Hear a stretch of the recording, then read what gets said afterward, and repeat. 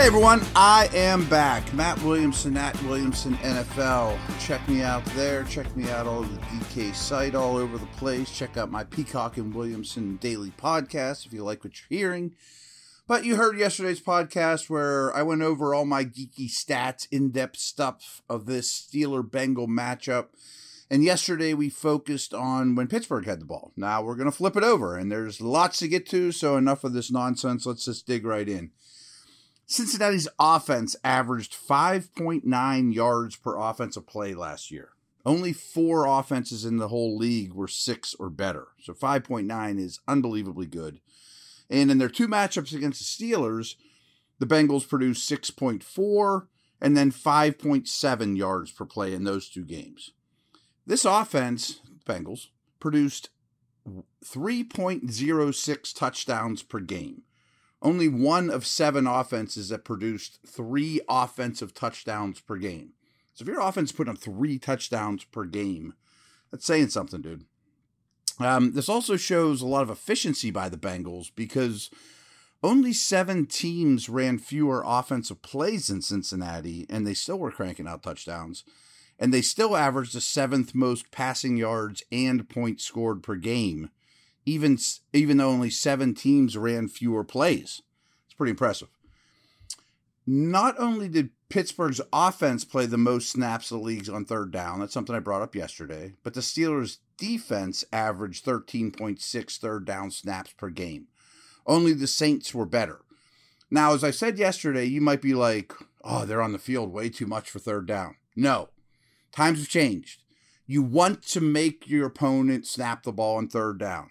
And the Steelers' defense did that exceptionally well. Only the Saints were better. Get defenses to third down. That might surprise you considering how bad the Steelers' run defense is, which we'll get to. But that's getting there nonetheless. So 11 personnel, we talked about this yesterday too, because the Steelers were the 3rd highest. While the Bengals and Rams are the only ones that are above that. That's 1 back, 1 tight end, 3 receivers. They were the only ones, they were at the top of the league in 11 personnel per snap. When they were in 11 personnel, the Bengals averaged 6.5 yards per play, which is over half a yard better than their average for the season. So they were good at it.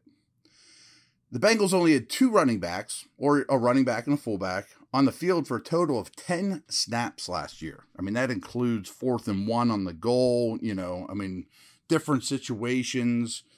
So they do what they do.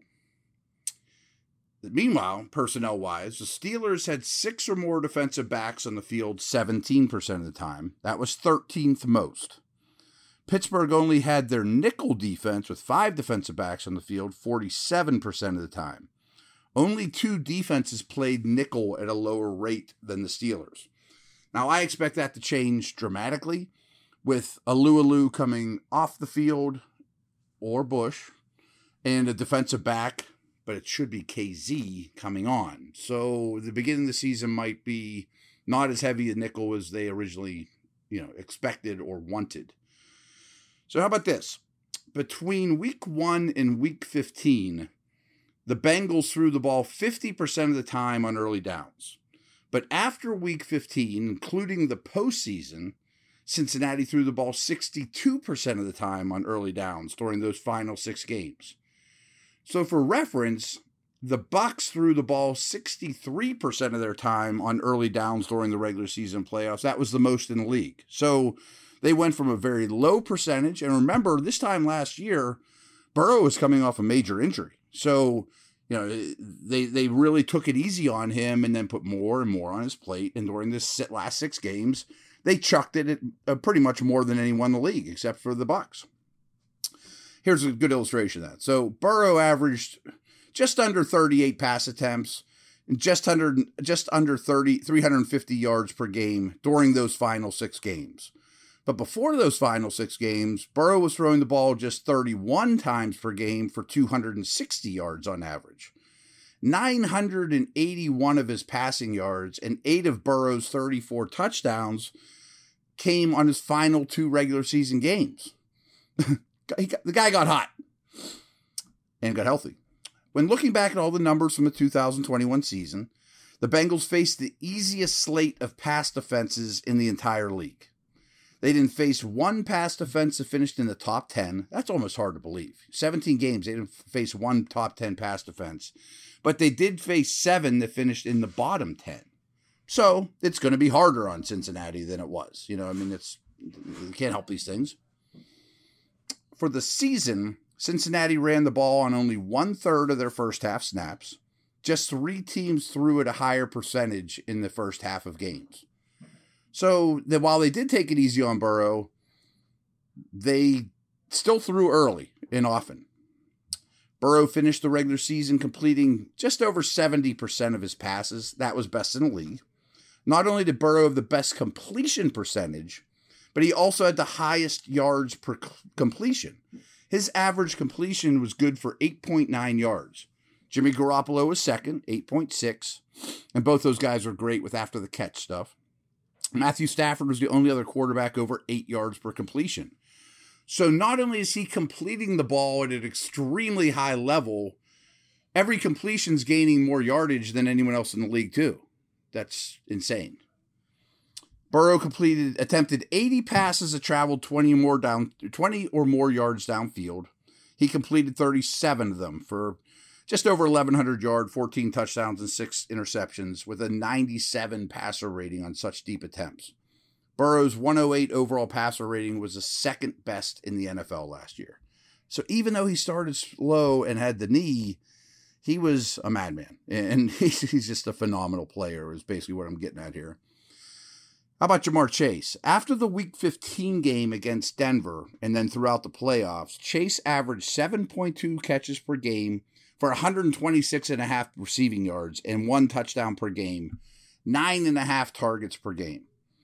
He was the Offensive Rookie of the Year, finished his rookie season with the 4th most receiving yards in league and the most ever by any rookie in NFL history. So only 3 people finished the season with more receiving yards than him. Remember this time we were talking about, this time last year, can he catch an NFL ball? It's got the white stripe. I mean, come on. The Bengals had 2 pass catchers eclipse 100 yards last year. Chase, T. Higgins, of course. Baltimore, the Chargers, Bucks, and Chiefs were the only teams that pulled that off. You guys have probably caught I am a big yards per route run guy.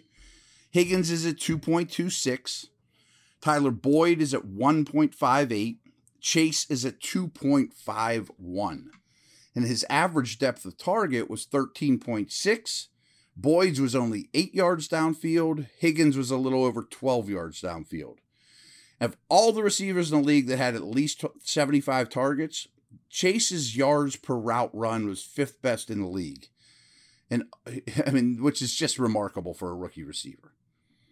Chase also averaged 18 yards per catch.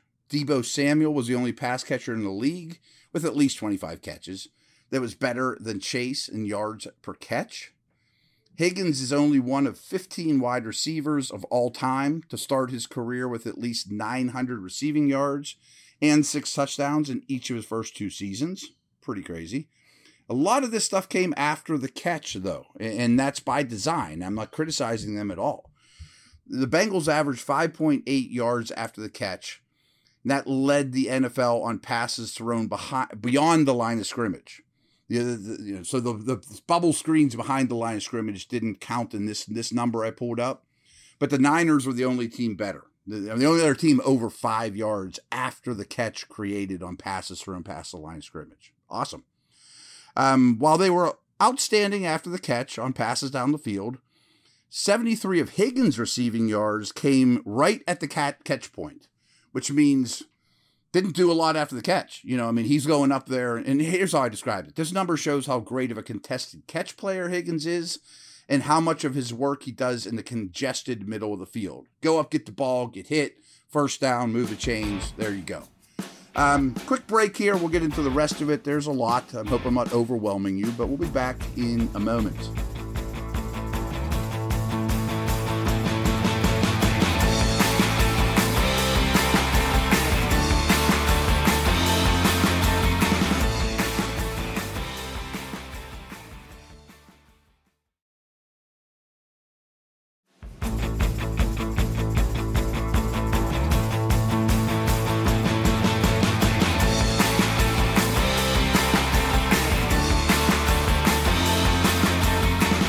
So any of you know that play fantasy football probably realize the Bengals tight ends are not a major part of the receiving share. As a whole, their tight ends just got about 15.4% of the targets. Jets, Panthers, Bills were the only team that targeted the tight end less. For the fifth straight season, you probably know this, the Steelers led the NFL in sacks, 55 of them in 2021. That's 4 more sacks than any defense in the league, and only 3 teams sacked opposing quarterbacks 50 times or more. Pretty awesome. The Ravens and Bears were the only offense that allowed more sacks than Cincinnati. Bengals quarterbacks were sacked 55 times, 51 of them from Burrow. Burrow was most sacked quarterback in the league. He went down 51 times. Tannehill was next at 47. And that was even true with Burrow getting the ball out, 2.67 seconds, than league average to throw. So he was sacked the most times in the league, and he got it out of his hands quicker than average. Pretty crazy. Obviously that's why they invested in the O-line. Joe Mixon time. Joe Mixon played in every game last year, led the Bengals with over 1,200 rushing yards. But their second highest rushing output came from Samaje Perine, who only ran for 246 yards last year. Jonathan Taylor and Nick Chubb were the only players with more rushing yards than Mixon last season. But 255 of those ground yards came in Mixon's 2 meetings with the Steelers. Taylor, James Conner, and Damian Harris were the only players with more rushing touchdowns than Mixon last year. Steelers allowed 4.5 yards per carry during snaps, and this is great. 4.5 yards per carry in snaps which Cameron Hayward was on the field. Guess what it is when Cam was off the field? 5.5. I mean, that doesn't sound like a ton, but a whole yard different every rushing attempt with just one player in or out of the lineup is insanity. No team allowed more rushing yards per game than the Steelers, but the Bengals only averaged 4.0 yards per carry. There were 6 offenses that produced fewer yards per carry last year. As was the case with the defense, the Bengals offense was extremely fortunate with injuries last year. Probably won't keep up. They had 7 different players chip in with at least 800 snaps and 10 that played more than just under 700. However, 10 players on the Steelers defense played at least 630 snaps, but 2 of them, Hayden and Schobert, are no longer with the team. Here's a good one here. 16 of the Steelers' top 18 defensive players in snap counts last year are back with the team. So the dudes that played a lot are going to be back. Meanwhile, basically this last nugget for the offense is the Bengals played nobody in the preseason. Basically any name you know on the Bengals offense, their first snap this year will be against the Steelers, which might work to Pittsburgh's favor. And the Bills kind of had a similar strategy last year, and it bit them. We're going to wrap this thing up, but I'm going to throw just a couple special teams nuggets in at the end, a little bonus prize. Everyone knows Evan McPherson was a phenomenal player for them last year as a rookie. He went 9 for 11 on 50-yarders or longer. That's a rookie record. He was also 14 for 14 with 2 game winners in the playoffs. Pretty darn impressive. You guys know Boswell's an elite player too. 3 straight years of making at least 90% of his field goal attempts. And he's achieved that goal 5 of 7 seasons. Pretty remarkable.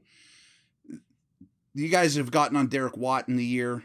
He had the second most special teams tackles in the league. I mean, it's not easy to rack up special teams tackles, and he had 16 of them. That was second. Last little nerdy thing I got for you guys, and then we'll be back tomorrow. The Bengals were very fortunate with field goal luck. Matt, what the hell's field goal luck? Well, there might be a field goal block team out there that's better than another.